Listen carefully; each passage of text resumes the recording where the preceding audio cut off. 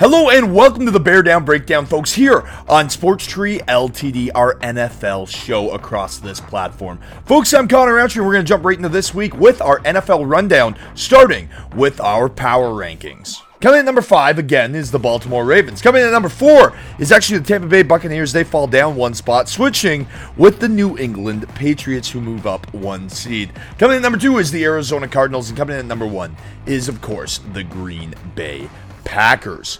Getting into our NFL Stump and Bump of the Week now. Our NFL Stump of the Week has to go to the Minnesota Vikings. They lost to the Detroit Lions. That is all. And our Bump of the Week, folks, has to go to the aforementioned Detroit Lions. They get the first win of the season. At home, in front of their fans, on the final play of the game, Jared Goff goes out and gets the job done. I'm actually happy for them. And I'm even happier it was over the Vikings. Way to go, guys. You gotta win. Yay.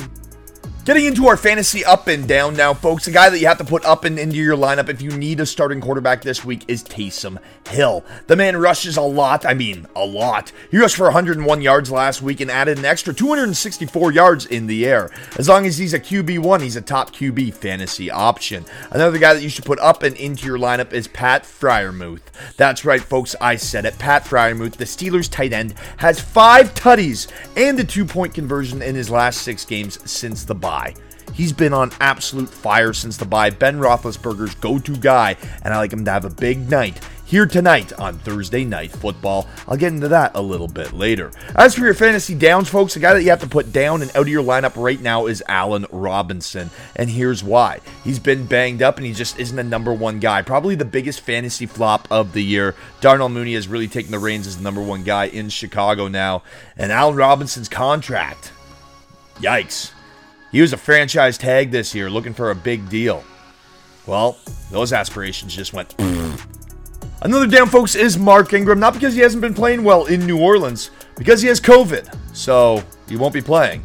So put him down. As for my performance update, folks, this is how I've been doing this season. I got 83 wins and 30 losses with 1 tie, hovering right above 73% for my picks this season. So we got a few more great picks for you across the platform this week.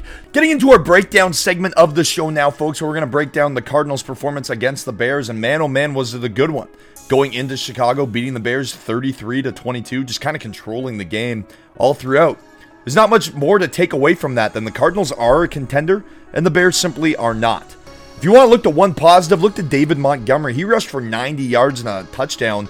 But outside of that, the Bears aren't looking too solid, folks, and they have a tough test this week in Green Bay. Now for our Bear Down segment of the show, we're going to get y'all ready to bear down for the Packers versus the Bears come Sunday Night Football. My one question is, why is this a primetime game?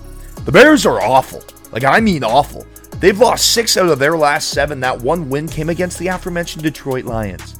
Yay, you beat Detroit. Now you got to take on this Packers team that's absolutely dominated you over the last few years. Despite being a great NFL quarterback, Aaron Rodgers is also a certified bear hunter. He's 22-5 as a starter versus the Bears, and he's won 5 straight. And better yet, this game is at Lambeau. The Packers have won 10 straight regular season home games. There's no hope for the Bears in this one. Justin Fields back under center for the first time since hurting his ribs a couple weeks ago.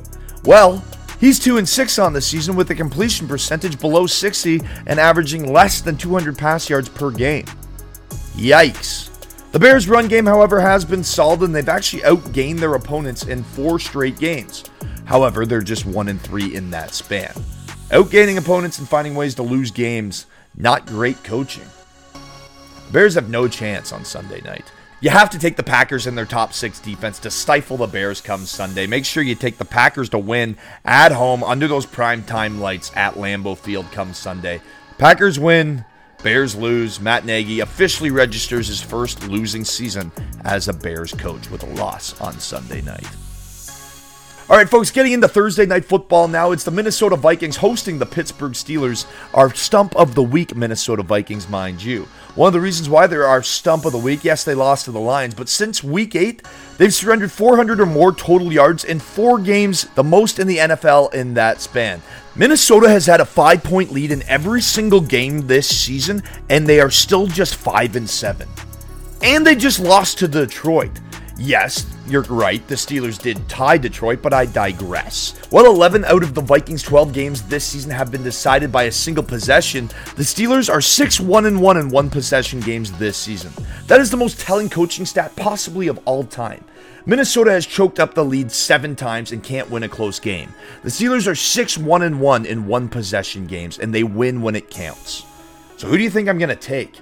Well, for some more insurance, I'm going to look at some of the players themselves. Big Ben is also coming off one of his best games of the season, throwing for over 230 passing yards and a pair of tutties. He had a QB rating over 110, and that was against a solid Ravens squad.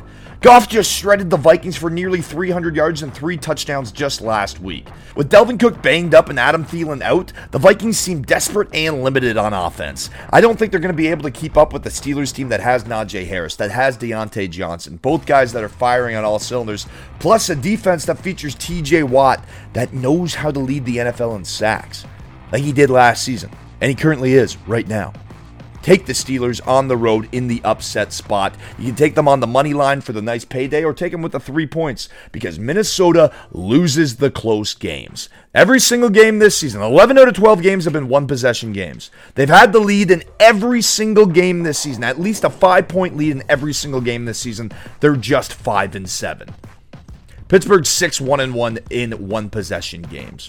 Oh yeah, and I forgot to mention that Kirk Cousins is complete trash under the primetime lights. He's just 1-4 on Thursday Night Football. Give me the Steelers on the road with the upset as the underdogs. Getting into our survivor pool pick now, folks. Last week we had a tough one with San Francisco, but we're running out of teams. In week 1, we used the Kansas City Chiefs for the win, Denver in week 2, the Raiders in week 3, Tampa Bay in week 4, the Ravens in week 5, LA Rams in week 6. Week 7 was the Arizona Cardinals. Week 8, we lost with the Cincinnati Bengals. Week 9, we lost with the Buffalo Bills. The Indianapolis Colts got us back into our winning ways in week 10. Week 11, we took the Tennessee Titans. We took the Chicago Bears in week 12. And week 13, as I said, we lost with the San Francisco 49ers. But for week 14, the pick is in. We're riding with the Los Angeles Chargers. And here's why. No Giants running back or wide receiver has scored a touchdown in their last 5 games. You can't score, you can't win. In fact, the Giants are the only team to not have a player with 3 or more rushing touchdowns and the only team to not have a player with 3 or more receiving touchdowns in the entire NFL this season. They are awful at scoring. The Chargers, on the other hand, are averaging 26 points per game this season, and yes, the Chargers have looked a tad out of form, but at home against the Giants, this is just what the doctor ordered. Instead of an apple a day, it's an ass-kicking on Sunday for the Chargers to get back on track. For your trivia question on this week's edition of the Bear Down Breakdown, folks, we're going to look at that Bears versus Packers matchup and ask you a little inside question. When was the last time the Bears beat the Packers at Lambeau Field? Head on over to SportsTreeLTD.com right now. Hit sign up or subscribe. And remember, an upgrade in your subscription is an upgrade in your chances to win tickets to see your favorite teams play live. And up to $15,000 a year. Folks, I'm Connor Roundtree. And remember to hit it hard.